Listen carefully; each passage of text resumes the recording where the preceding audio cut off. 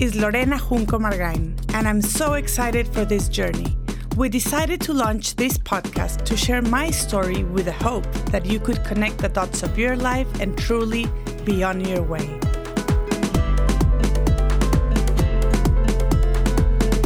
Today on My Way, we move from fear to forgiveness as Lorena shares how she turned a tragic event into a blessing in disguise.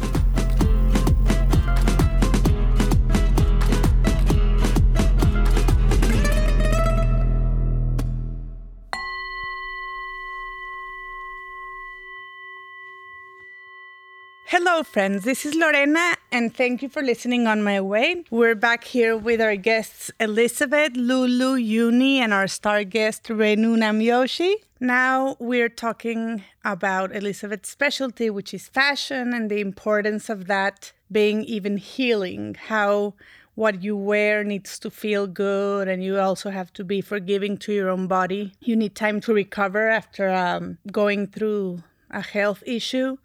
And I've learned through Renu, who is a Ayurvedic practitioner and a Vedic astrologer. She introduced me the term, which is Vastu. Vastu is equivalent to, let's say, the Feng Shui of India. It comes full circle when you want to put it body, mind, and spirit, because there's intentionality behind everything you do.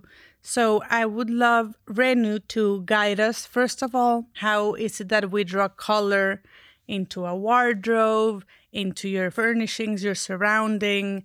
How is it that you can make a house or a space accommodate or be healing and be a place for nourishment? Well, I think where we left off was that in the yogic Vedic system of healing, there's no thing that's not medicine. Everything is healing and can help us as a medicine. The Vastu section kind of is very much like Feng Shui, except Vastu goes well beyond that. Vastu is also involved in architecture. And the space itself should be healing. And if you look at Indian temples, the idea was that when you walked in there, all the 5 elements were in balance, so they would come into balance within you. And that's very broad definition of Vastu. As far as colors go, colors are a big part of the therapy in the Ayurvedic medicine system, and also in Vedic astrology. We use them. For example, in Ayurveda, we would say, we learned briefly about Vata, Pitta, and Kapha, the 3 doshas, which tend to cause us all kinds of problems. So if you have high Vata, for example, you would be prescribed more muted colors like pink, mauve, soft colors. One of the things that if you have high Vata and you walk into a room with a lot of fluorescent, for example, or bright colors, it will agitate. You won't know because you're not familiar. Now you are, so you will know. So we generally prescribe softer colors, muted tones like pink, mauve, those colors, even white. White works very well for Vata. For Kapha is very cooling. So we prescribe warming colors. We might tell them to wear bright red. We might tell them, because they tend to be more grounded in reality and more into the heart, for example, Kapha people. They're more emotional people. So the colors we recommend there might be more warming colors that kind of get them stimulated, because Kapha tends to be sluggish. So we want to give them warming colors. And then Pitta will gravitate to red because it's a power color. But Pitta will be agitated by bright colors as well. They need more browns and greens and blue or white to dampen the fire. I mean, I've given you a very brief introduction. You're basically taking the element, if it's fire, you don't want to add more fire to it. Mm-hmm. It's a very simple principle in Ayurveda. If you have too much fire, cool it down. If you have too much cooling, heat it up. So, and we say like increases like. And the tendency of humans is, if you are Pitta, you will like bright colors. You will like red. You will like the jarring colors. And so you're aggravating. You will like to exercise more. And if you're more Kapha, you will naturally go to cooling colors. But what you need is the opposite. Opposite heals and like increases. Okay, so that's a very brief introduction on how colors can be used in therapy and in wardrobe consultations, for example. It's a very important thing. And in India, it's really funny because we don't wear black in north of India, it's totally forbidden. And so much of our clothings are black in the West. But Yeah. if you go to India, the colors people wear, so it's part of the culture. Color is part of the culture, very much so. All of this is sort of built into the way people dress, and they think about their healing, and even the way they decorate their houses. I've even heard you mention like, oh, rubies are not for you, or would that be this theme? Or Yes, it is. In Vedic astrology healing, I don't use it personally myself. I'm wearing a pearl. That's for the moon. But one of the remedies we use are precious stones, because the precious stone carries the energy of that color, right? The moon, the white color is the moon. So the pearls are used for any affliction to the moon. But I'm not an expert on that. I'm not actually I personally have done some experiment with it, and it's a long story. But a lot of Vedic astrologers will prescribe, but it is to do with the colors, yes. So there's no such thing as your birthstone color. I think they've got the basic concept right, but you have to look at the horoscope and decide which stone. If you want to enhance your Jupiter, then you will wear the yellow sapphire. The problem with is that these stones are to have their real effect, you have to buy precious stones, and they're extremely expensive. They have to be substantial. And Indian jewelers know how to make them by touching your skin. And most people, in India, they will spend, a lot of money on a precious gem because they believe it will influence them. But most people, then they go out and get synthetic ones, and that won't do it. But the concept is the same. The precious stones like sapphires and diamonds and rubies, they carry the colors of the prism, which can influence our physical, mental, spiritual constitution. Which is a whole spectrum of light, yes, right? Exactly. And so are the planets, actually. The planets have the same colors. The fun thing when you study the Vedic system in whole is it's all connected and links. They're sister sciences. They're not one. Yoga is not off on its own. They're all connected. And that's really the work I do. I do integrative. I integrate.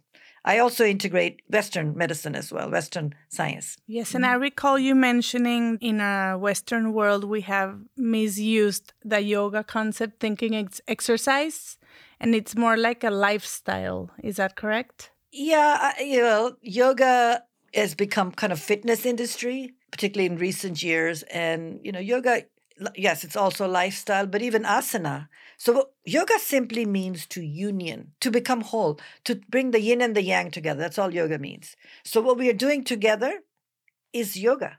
Mm-hmm. You're talking about asana, right? Asana, of course, has become, a big billion-dollar industry of fitness, that type of stuff. And that, it's fairly controversial. But I think there's some very beautiful things with it too. Cultures adapt to their lifestyles, right? Sometimes the spiritual aspect is lost in yoga. Mm-hmm. My personal belief is that yoga, because I do see a lot of yoga injuries as well. It's really, you have to make your mind flexible, and then your body flexibility follows. But oftentimes you're forcing the body flexibility while the mind is still rigid, and then you will see injuries. But there are a lot of very good yoga teachers that I work with that are out there, and more we are combining.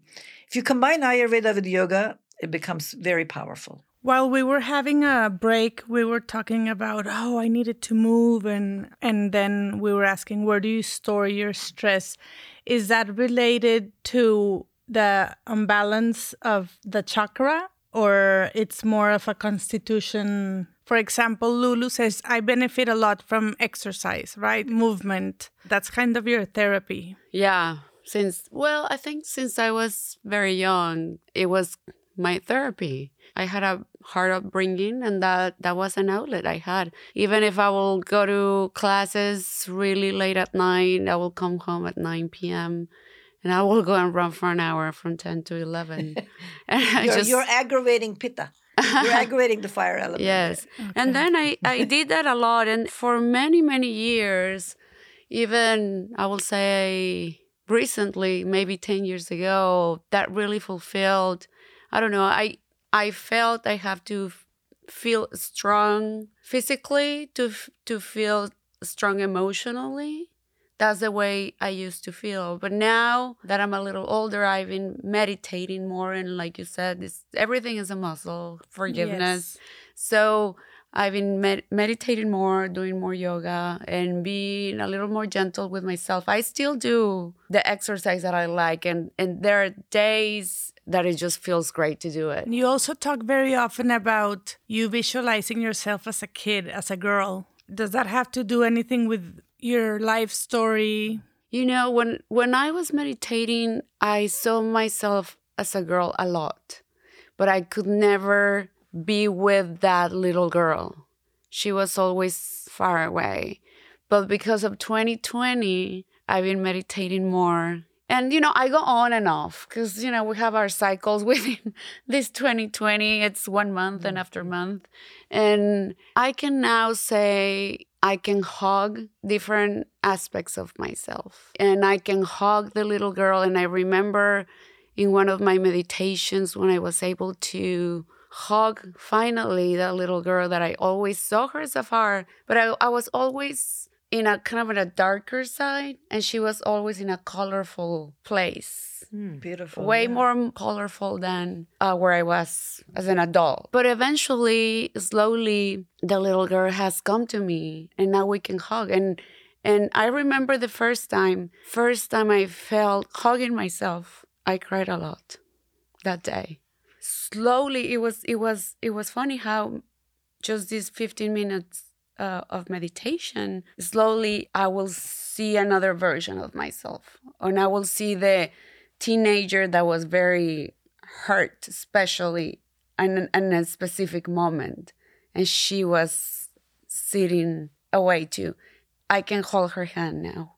So I've been growing into these meditations little by little. And I don't know why I have these versions of me. I don't know why I went into that. Honestly, I don't know why.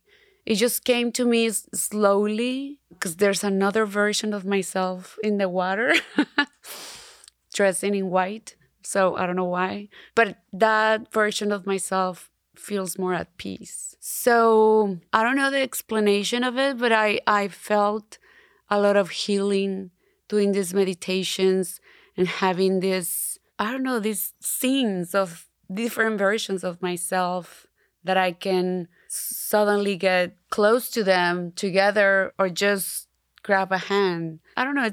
It might be different for some people, but that's what happened to me. Lulu, when you finally hugged yourself, were you still in the dark?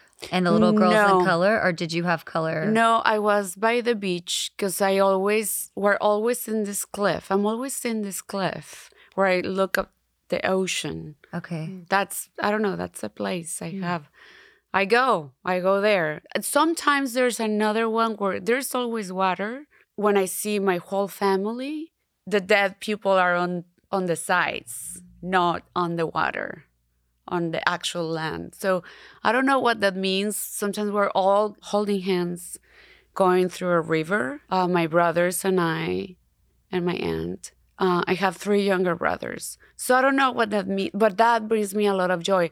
I was feeling really low in the summer because I was going to spend my birthday with my whole family. So I think when I was meditating, I was going to those places just to feel that void that I was not going to go and spend time with family. But I don't know, eventually, and then some, I don't know, it's the meditation has taken me to different places. And even I haven't told you this, but I went to India in February, Reno. I have never meditated for a whole hour. And we took a class, Dharamsala, where... Wow. Yes. Could you tell us what is Dharamsala? Dharamsala is a city in the north, up in the mountains, and where the Dalai Lama lives. Okay. And that was a place very special for my aunt because she takes Vipassana meditations retreats, which are in silent. So we just took a class just for fun. We were not there to take a whole retreat.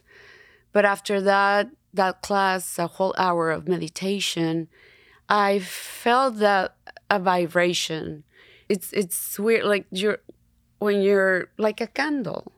Like when you're moving, like it flickers a little bit inside of you, but almost you're moving, but you're not moving. Mm-hmm. Very weird. So after that, I think that little sensation stayed with me. And I think it helped me advance in my meditations. That's all I can say about my meditations, that it has helped me heal whatever I have to heal without going into words, but it's just going into a place where I can hug myself and I can, I don't know, I just see myself or see my eyes. Because I have done, remember that other therapy we did? It was kind of a not regression, but you were going through steps really low. And I had a really hard experience seeing myself in a very ugly state. I didn't realize that person I was helping when I was doing that meditation, that person was ugly, but I had the need to help him. And then when I saw the eyes of the person, I realized it was me. So that was it was very hard to realize that. So I think it's been a work in progress, basically, putting a foot in front of the other and growing slowly. But I feel better. I think I'm healing. I think I'm working in forgiveness. Because I had a hard relationship with my parents. My parents and I, we just have very different ideologies. So I have to stop seeing them for 8 years. Because in my movie, in the way, in my values, they were toxic to me. So I have to protect my own environment, my own family. But something happened to them. And then because I have compassion, I went back and spoke to them and start to spend more time with them, help them. Even if it was just a 45-minute visit, I will go and be with them and trying to work on forgiveness. Because as we talk, that's a gift for you. That's the work you do for yourself, no, for them. So my dad passed away last year, and now I feel at peace. I feel pretty good. And then I speak to my mom. I realize I'm not going to be the person she wants me to be. She's not going to be the person I want her to be. But maybe, I mean, we have had our up and downs, but we're trying to find a common ground. And I'm still working on it. You're on your way. I'm on my way, yes. Yes. Right. So, yes, family is definitely a very important topic for all of us. Working your inner child, and I think that will follow you forever. Understanding that your parents were doing the best they could at the time. Sometimes it's hard. Yes. But when you, as you mentioned, you see compassion and understanding on how they interpreted their own world. So, and from what I've learned is that you can see that in the chart on how your moon and your sun is positioned, which is your father and your mother. I was just reading Lulu's chart. I do remember where your moon is. Yeah, I remember you told me about my moon, and that made me. I think you're in Moon Dasha right now. I haven't looked at your chart. Okay, but yeah, that made me a little sad when I found out, but that was my reality. Yeah. I mean, But also what I've noticed, Lulu, is that, in a way, they have been your greatest teachers. oh yeah, Because the way you mother your 2 boys, it's just outstanding. Yes. You're an amazing mother. If there is a word that does not fit in your home, it's abandonment. yes, And a lot of nourishment and love. And so I think that in a way you have beat that part of what you were cursed to, to roll out, and you forgave. You moved forward. and you're right, and I saw this therapist that told me this: if you go through a tsunami or an earthquake that shatters your life and really changes everything, your health, your house, you lose 2 kids, your parents, you're not going to be angry to the tsunami forever. And that tsunami came to your life to learn something. So we have our own little tsunamis and earthquakes to learn and grow, or we choose to be angry, or we choose to find a lesson. I want to choose that I have to go through some tsunamis to be the person I have to be. That's something. Thank you for sharing. That's beautiful. Mm-hmm. I think also part of becoming an adult is the difference between a child and an adult is that, because of course I do a lot of work with people, a lot of anger at parents. But part of being, you become an adult when you don't need your parents to be any different. It's a child that needs the adult parents to be different. And I think in my 25 years of doing this, there's only been one time where forgiveness was not the path for that person. Only once, because that's only God can forgive. We can't forgive that kind of, but for most part, it is just knowing that, as an adult, you don't need your parents to be any different.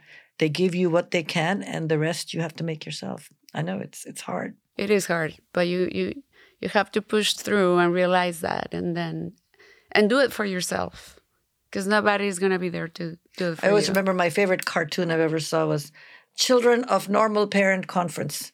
There was one person sitting in the audience. I know. Yes, and now that we're laughing, I haven't mentioned my dearest Uni. Part of the healing process that has been so helpful for me is your laughter. Your laughter, your spirit is just so contagious. I know you're keeping it to you right now. Yeah.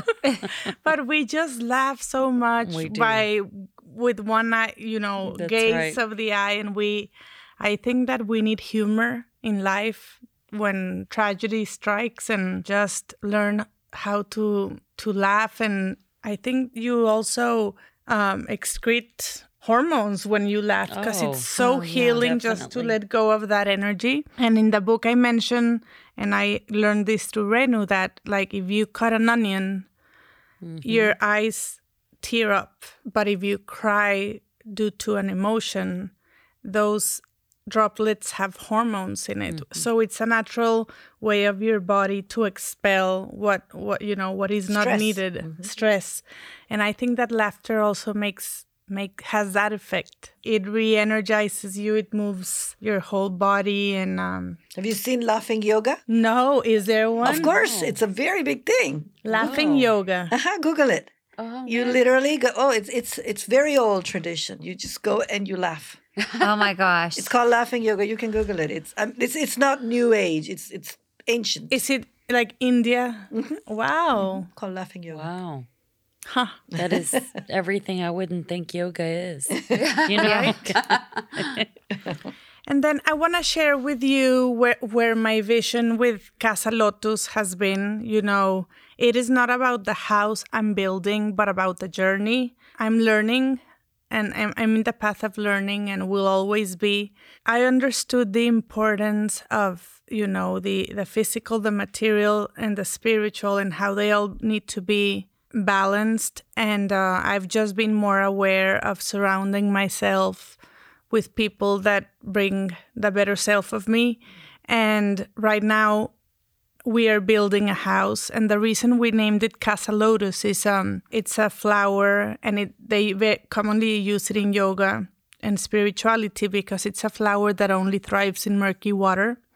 But then when it blooms, you cannot find the dust, a particle of dust in it. So it's like a way of enlightenment, if we can call it that. And casa obviously connects to my roots, to a word that means so many things for me. And it's not about the house I am building. It's about the restoration process I am going through. I am rebuilding my physical body, my emotional body, and also the material one with a higher consciousness, with being intentional about, my relationships, being intentional about the materials I pick, who I pick as an architect, if his values and mine align.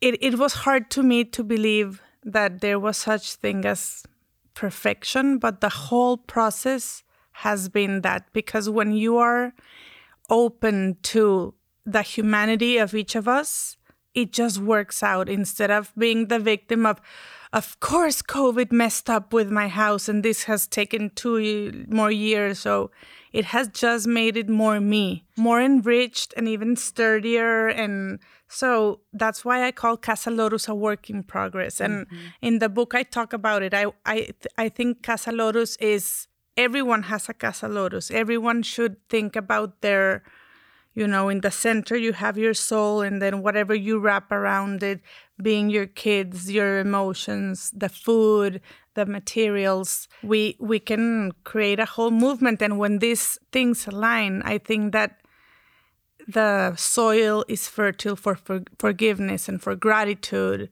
and for things that maybe our hearts were closed because we went through hardships.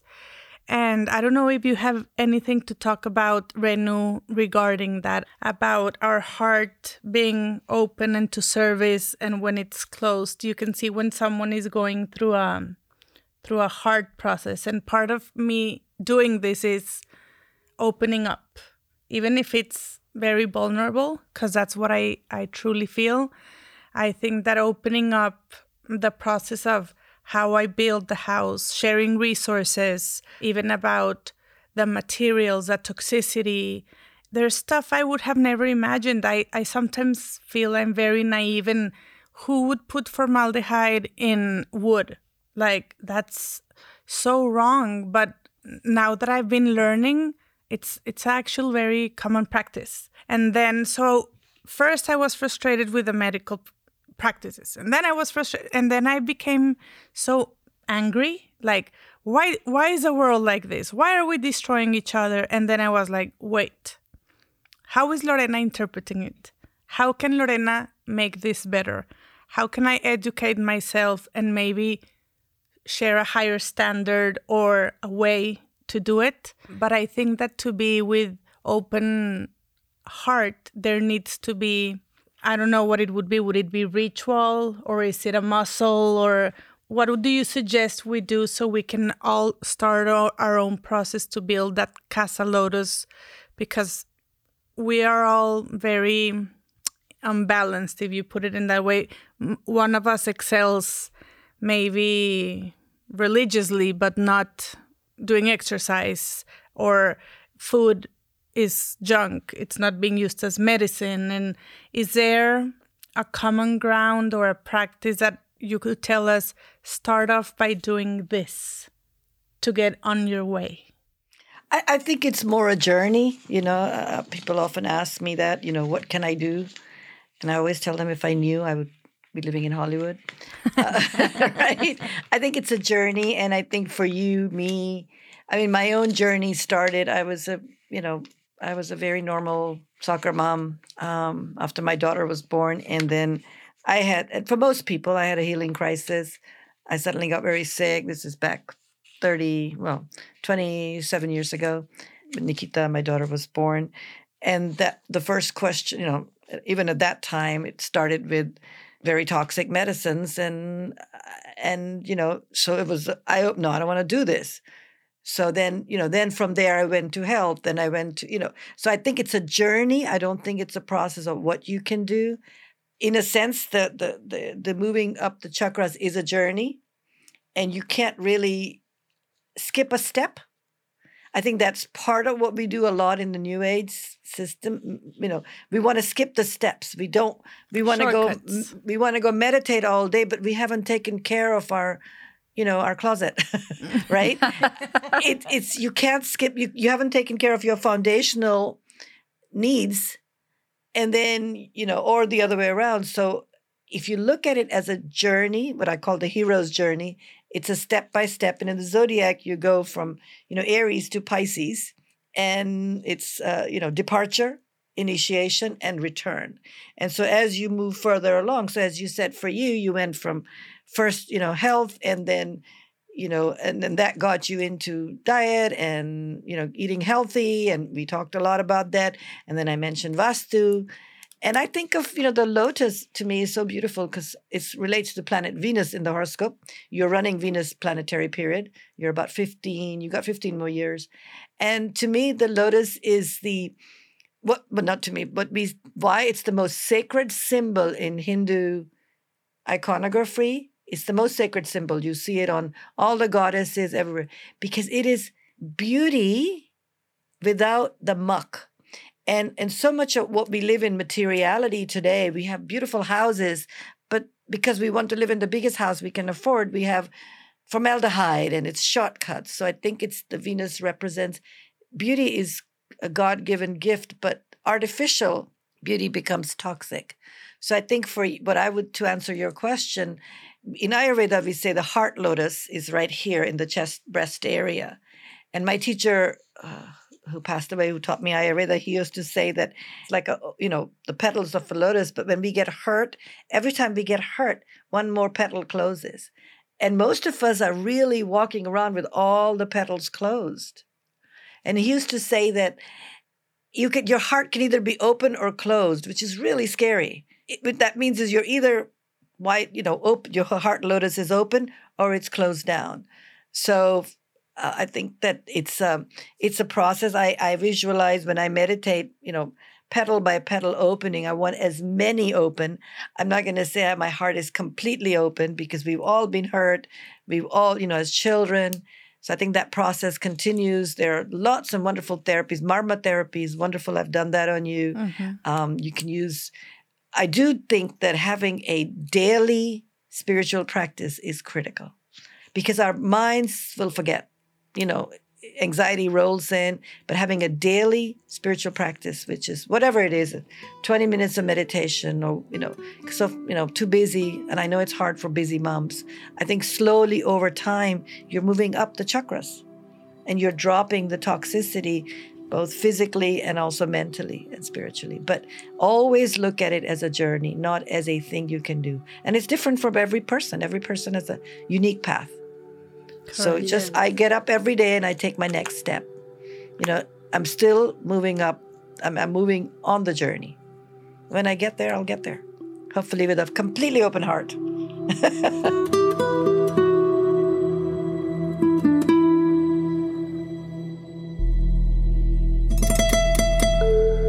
Lorena Junco Margain, passionate art collector, devoted wife, and mother, is already shaken after fleeing Mexico with her family while pregnant due to concerns for their safety. After arriving in her new home in Austin, Texas, she learns she has a tumor on her adrenal gland. Although not life-threatening, the condition is serious and requires surgery right away.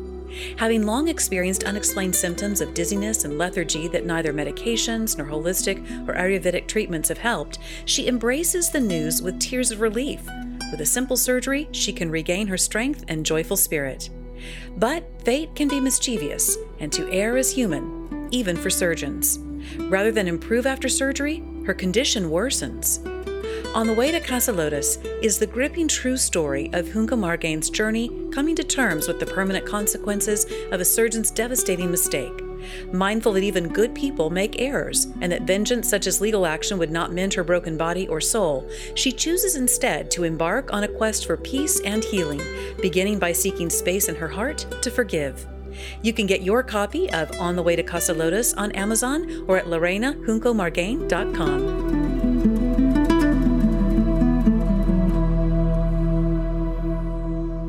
I was reading an article, Lorena, and I thought about you, because they say meditation, yoga, the savasana, and art are among the things that will nurture your soul, and the brain will start to make connections, or it will lighten different parts of the brain when you're a creative person, when you're contemplating art.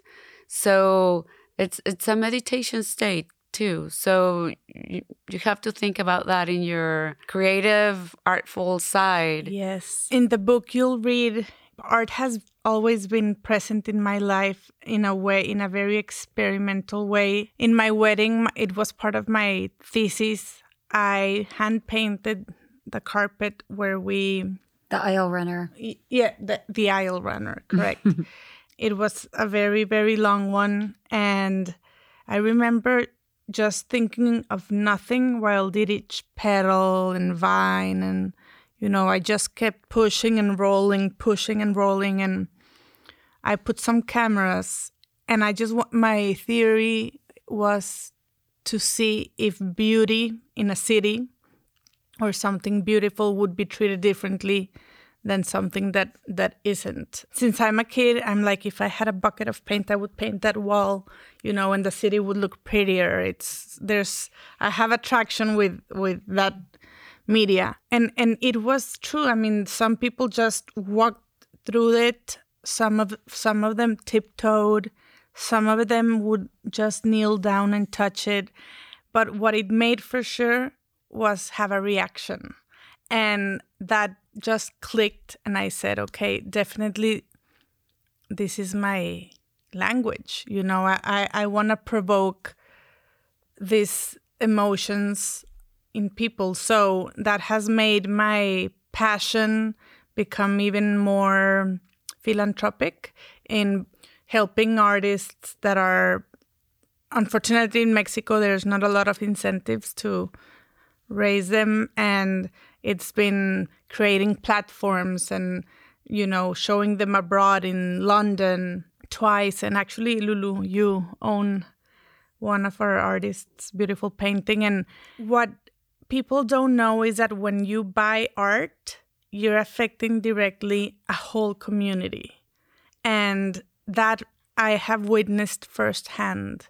It is exactly the same as saving Cedric's heart. There is not one stronger thing than the other, because there are people that are just their body makeup is through creation, right? Through creativity, and that's their language, and that's how they're paid. They go to school. That's how they sustain their families. And so I've started to see that it's another language. It's like music.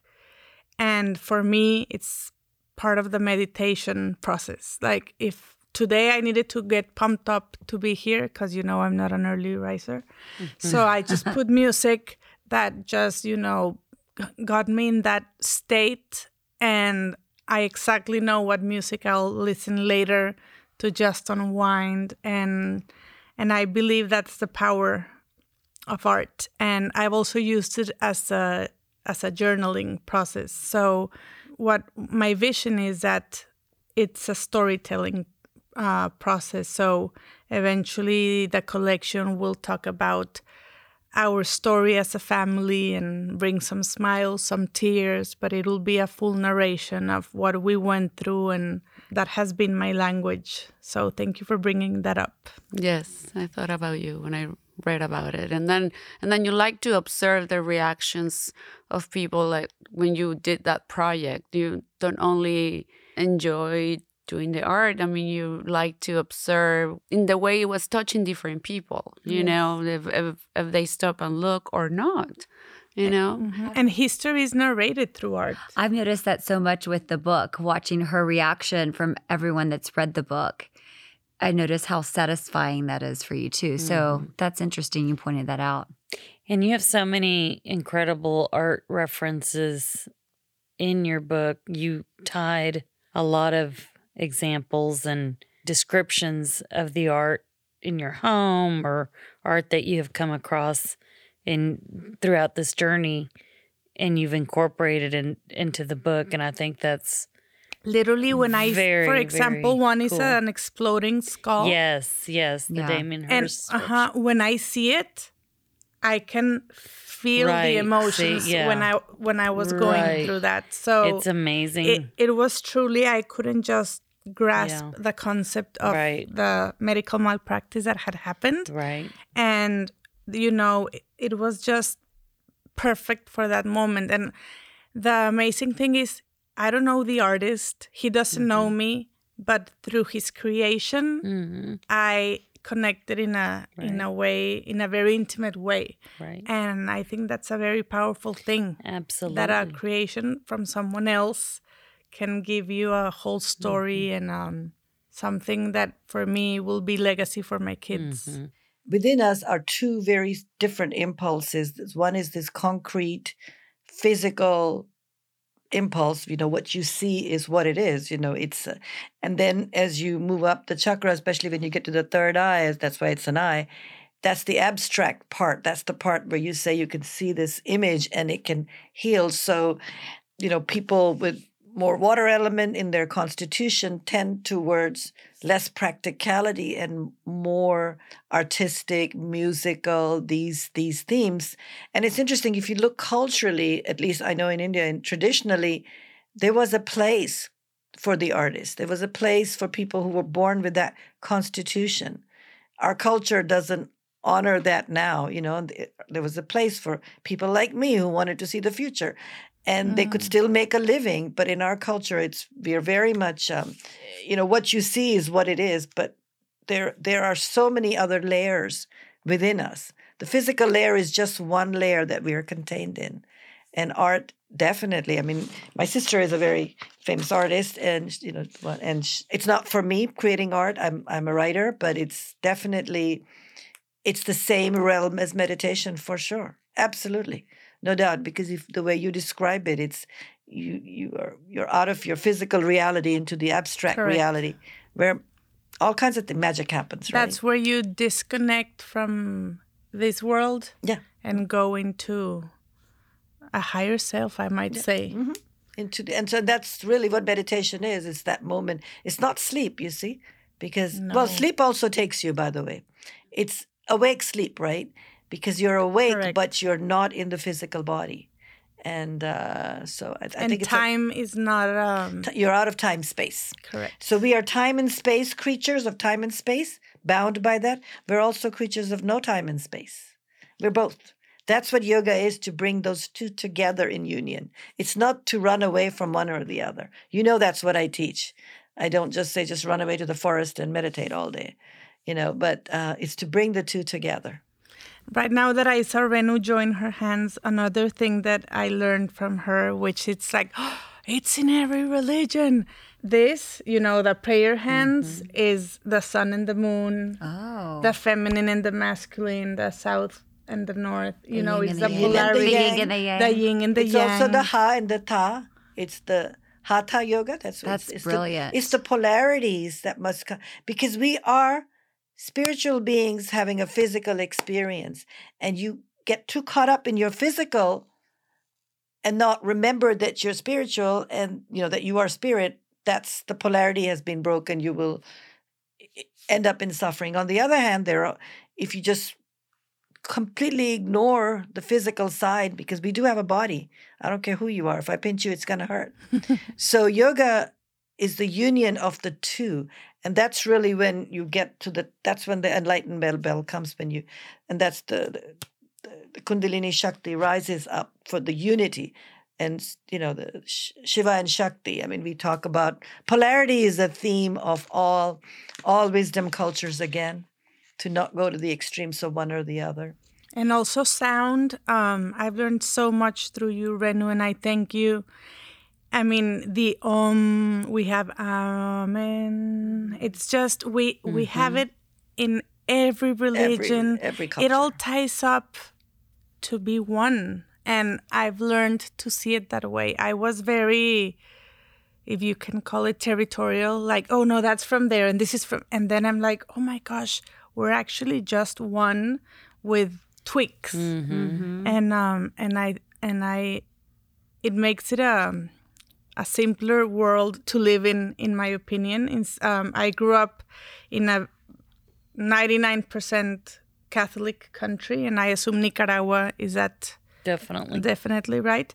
So we grew up not being exposed to anything but that. And when I moved to the States, I was fascinated by them not being so different than us. It's not us and them. It's like we're actually the same. It's just the vehicle is different.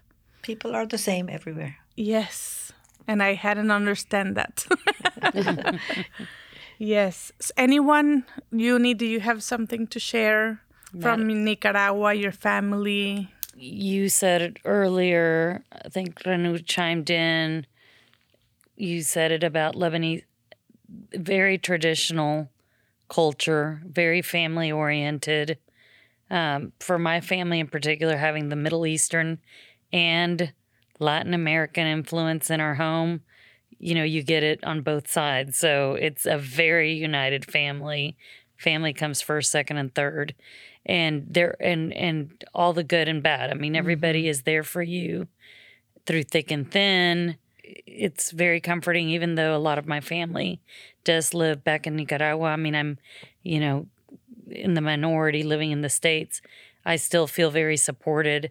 Anything that happens, I know that they would move heaven and earth to be here for me. So, that is very comforting. Well, I'd love to be able to see my family on a daily basis. I often tell and when people find out I'm from Nicaragua, they say, "Oh gosh, I'm so sorry. You must miss your home."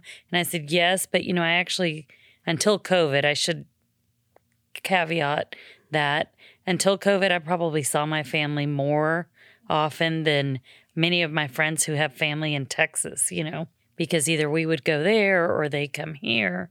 And fortunately, we have the ability to do that. But, obviously this last year has been put a wrinkle in that. Yes. Something that I admire from you is that you have a clarity on the hierarchy in family. Oh, yes. You always honor the elders. And definitely. I think that's cultural, but that has been lost nowadays. And Yes. I admire that you are very, strong-minded about that, and that you educate your daughter and son that way.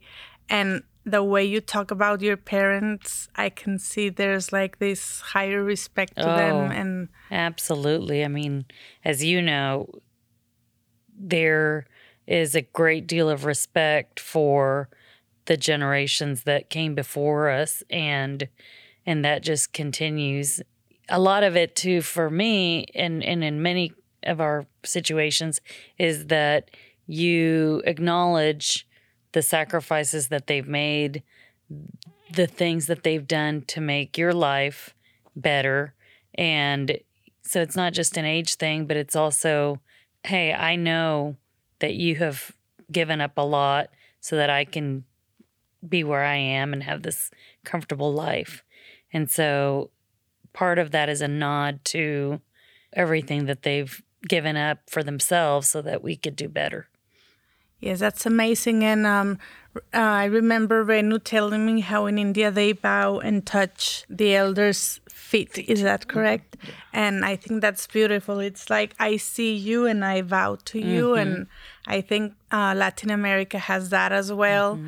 It might be in the hugging and kissing, but how we speak to them, you never second doubt them. Well, and it's also interesting to me that even the way you refer to, when you speak Spanish, the way you refer to an elder is different than how I would refer to a peer, even down to the language you use.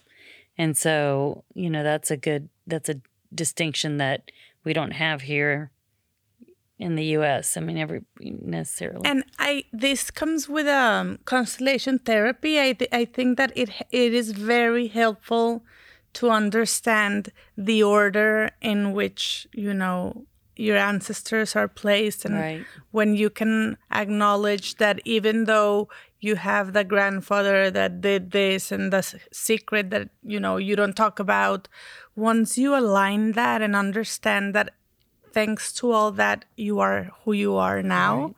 It is a beautiful way to move forward. And as Renu was saying, the river, you flow like a river instead of fish, like a fish against right. it.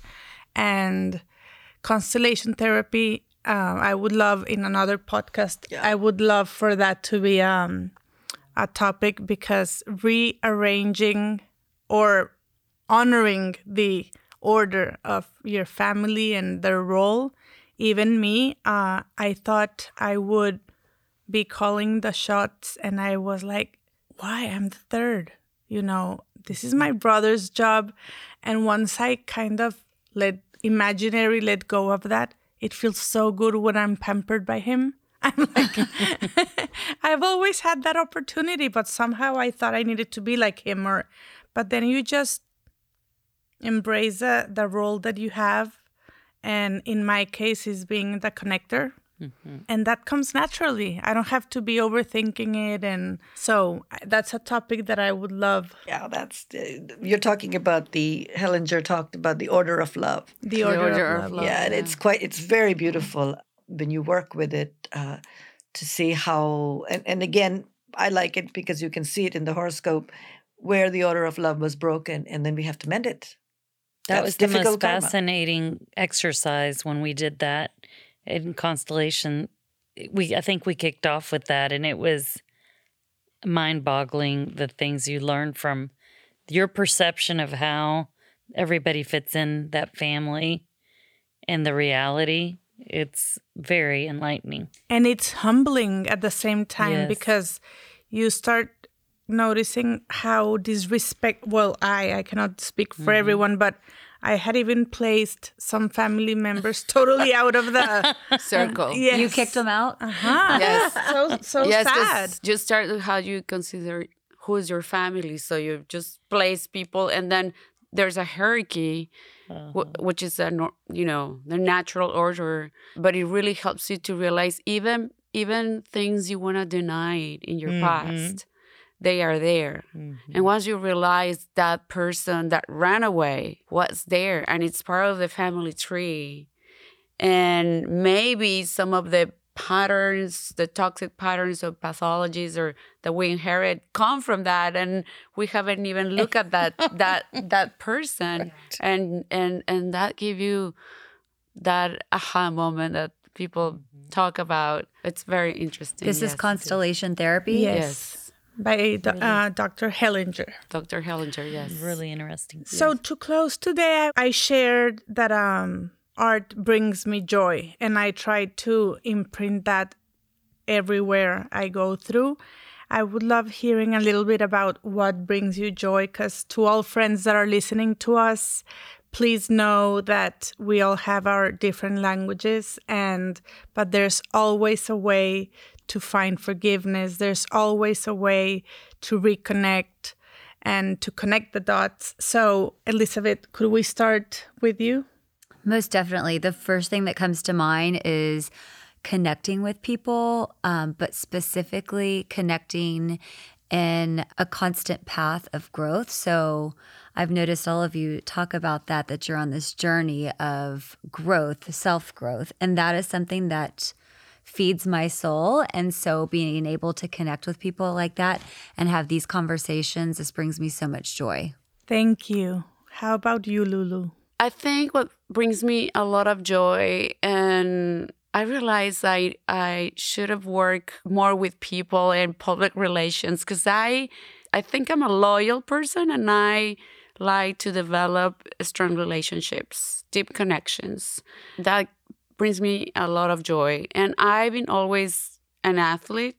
That brings moving my body. It brings me strength, and somehow I feel also inner strength. And I thankfully have learned to find the joy of working in my spiritual growth too. So my family brings me a lot of joy. Rewriting, like you are rewriting your story, Lorena, rewriting the story of my family. And even with my extended family, rewriting stories with good memories, with healthy reunions, trying to accept the differences of others. That also has helped me heal, rewriting the story. And I think I've been doing a good job that with my family and my extended family. That's beautiful. It's your story, ownership of your story. My story with the big help of my beautiful aunt. She's my big mentor. How about you, Uni? I think the thing that most brings me joy is quality time with family and friends, and then having an opportunity to experience new things, travel, fun activities, conversation, challenges. As long as I'm doing it with family and friends, that brings me so much joy. I'm such a people person. You are, and you have an amazing career at that. Well, it ended up being my career. So, I mean, I've always tell people my career, I didn't choose my career. It kind of chose me. I stumbled on it, but it ended up being a very people-centric business. And I found, it was so, I came by so naturally. I mean, it just was easy for me. But definitely now that, I'm grateful that I got to retire early. So now I really get to pick and choose how and with whom I spend my time. And I'm so happy as a result of it. It's removed so much stress from my life. And I just, maybe that's why I'm always laughing. Because I just am happy to be able to do it. Oh, that's great. Also, you are a very competitive person, and that I love. She retired. I did not know that about myself. I swear to you. She retired, and then, she started to fill up her time by, the annual fund for the school. Oh, yeah. How much did they raise last year? Okay, yeah, I can do that. She's just a fireball, and you're amazing at that. Well, thank you very much. Yes, and you are a connector, definitely. I just, people bring me joy. And if I can bring two great people together, that makes me even happier. Thank you. What about you, Renu? Well, as much as I spend most of my time with people, I'm not a people person. Did you guys pick that up? The opposite of you guys. I was just thinking, Lorena's surrounded by people persons. Totally. I am a very private person. I think my creative outlet and what brings me joy, I look at two different things. One is I'm so grateful for my mother, who had the immense capacity to just keep doing. I can serve my family all day. I don't ever get tired. I don't have that, I need to go have fun. I need to go meet people. That's one part of my life. It's a very big part of my life, which is especially during COVID times, because everybody's living at home. So I can cook 3 meals a day. I can clean. I can, except my closet. I can just keep on. That brings me joy. And that's I learned that from my mother and her mother before. But my personal creative force is I am obsessed with study. What brings me joy is that next book, that next piece of knowledge, that I can expand my knowledge and it never stops. And the past decade, it's writing, and I write profusely. I'm just like you draw, I write. When I'm in that process, I'm in the zone. Wow. I don't, I have my spiritual practice, all of that stuff, but in terms of my daily creative outlet, that's it. And I can't say it's connecting people. Well, you're actually a huge connector. I am, but I think it comes from a different place. I'm not, although even in my family, they call me the Borg Queen. I don't know, that's from Star Trek, the Borg. There's a queen that she has all the knowledge. So I have a very big, all of us with, big Indian family of 50 family members that every day talk to each other on WhatsApp, and it all goes through me. Because it filters into me and then outwards, and that's also part of my role. But what my most, in terms of creativity and joy, it's really the next piece of knowledge I can learn. I just can't stop. It's always been that way all my life. And then write about it. That's wonderful. Lorena, what brings you joy? My kids bring me joy. Family, definitely. Being a close unit.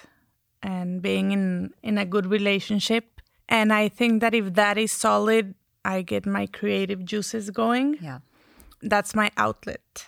But I think that my core is having a stable home and a predictable, knowing that they're there for me. And Eduardo has proven that in the most difficult times. And sometimes, he gets very difficult. And I hang on to my lowest, and I can see he was there for me. Mm-hmm. And then that's when I say, here I go again to Renu. But in relationships, they say you divorce and marry the same person because you're actually divorcing your flaw, and you have to relearn. So I always say, I want my relationship to be solid, lovable, inspiring, and hopefully grow old together. That would be my, ultimate joy. But in the individual level, I could, believe it or not, I could be alone in a beach painting all day. You know, I am more like a loner. You're like an extrovert and introvert. You have both qualities. Because it gives me anxiety to be with a lot of people. Really? Yes. It doesn't show, but it's not my comfort. But having these conversations, I could stay here for hours and hours and hours. I can see that. One thing I've learned is, also getting to enjoy the surface of things. Because if not, I always dig deeper, and the space is very attractive to me, but not necessarily very conducive to stay there. Yeah. So when I get together with Lorena, I never block less than 2 to 3 hours conservatively, because it's not going to happen. And I don't want to be rushed. And it's not when you come over for coffee, it's not come over for coffee that 30 minutes. No, that's cultural. I was just about to say, you talked about that in the American culture, like play dates. And I remember one of the first play dates, it was with our neighbors, and the girl came and the mom was not arriving, and I just put her in the shower with my girl and gave her dinner and sat her, with us at the table. And she sent me a written note, which in Mexico, the postal service is not very efficient, so you don't even write letters. So she was thanking me for being so loving to her child. And I was like, what did I do? And then I noticed that that's not a common practice in Mexico, and I think in many cultures it's like, your kid is my kid. Right. If I'm taking care of him, he's part of the of the family, and we're always I'll cook tonight, don't worry, I'll send you food, and I'm always feeding everyone. Yes. Yeah. So I think it's very cultural, and the bigger the family, the merrier. I think here we drive a lot. And I've told you that play dates are shorter than the drive to the play date. Yeah. And it stresses me. I'm not good with thinking, and either I drive or I think. So then I think that my time is not being used efficiently. What I really value now is audiobooks. Like that has given me okay, at least I'm learning. Or a podcast. Right. Yeah, or a podcast. Yes. Mm-hmm. That has been like the best thing, because then music, not necessarily, I want to, either I'm in silence or, specific songs that I need, but the storytelling part that I love. Mm-hmm. Well, thank you for sharing this space. Thank you for sharing your way on how you're on your way to your journey. Life is full of bumpy roads and windy roads, but I think at the end, it's a beautiful journey, and I'm very blessed to have you here. Renus, thank you so much for your time. Thank you. Gosh, I know that so grateful. Having you leave your home is a big, that, right? deal. Yeah. I do, and I value I'm an it. introvert. Yeah. Yes. So thank you for the trust. All of you, thank you for the trust. This is the first time for us doing it. Yes. And thank you. It's been a learning curve. So friends out there listening to us, do know that we are here as vulnerable as can be, and we're here together in the journey, and whether you like it or not, you're on the way.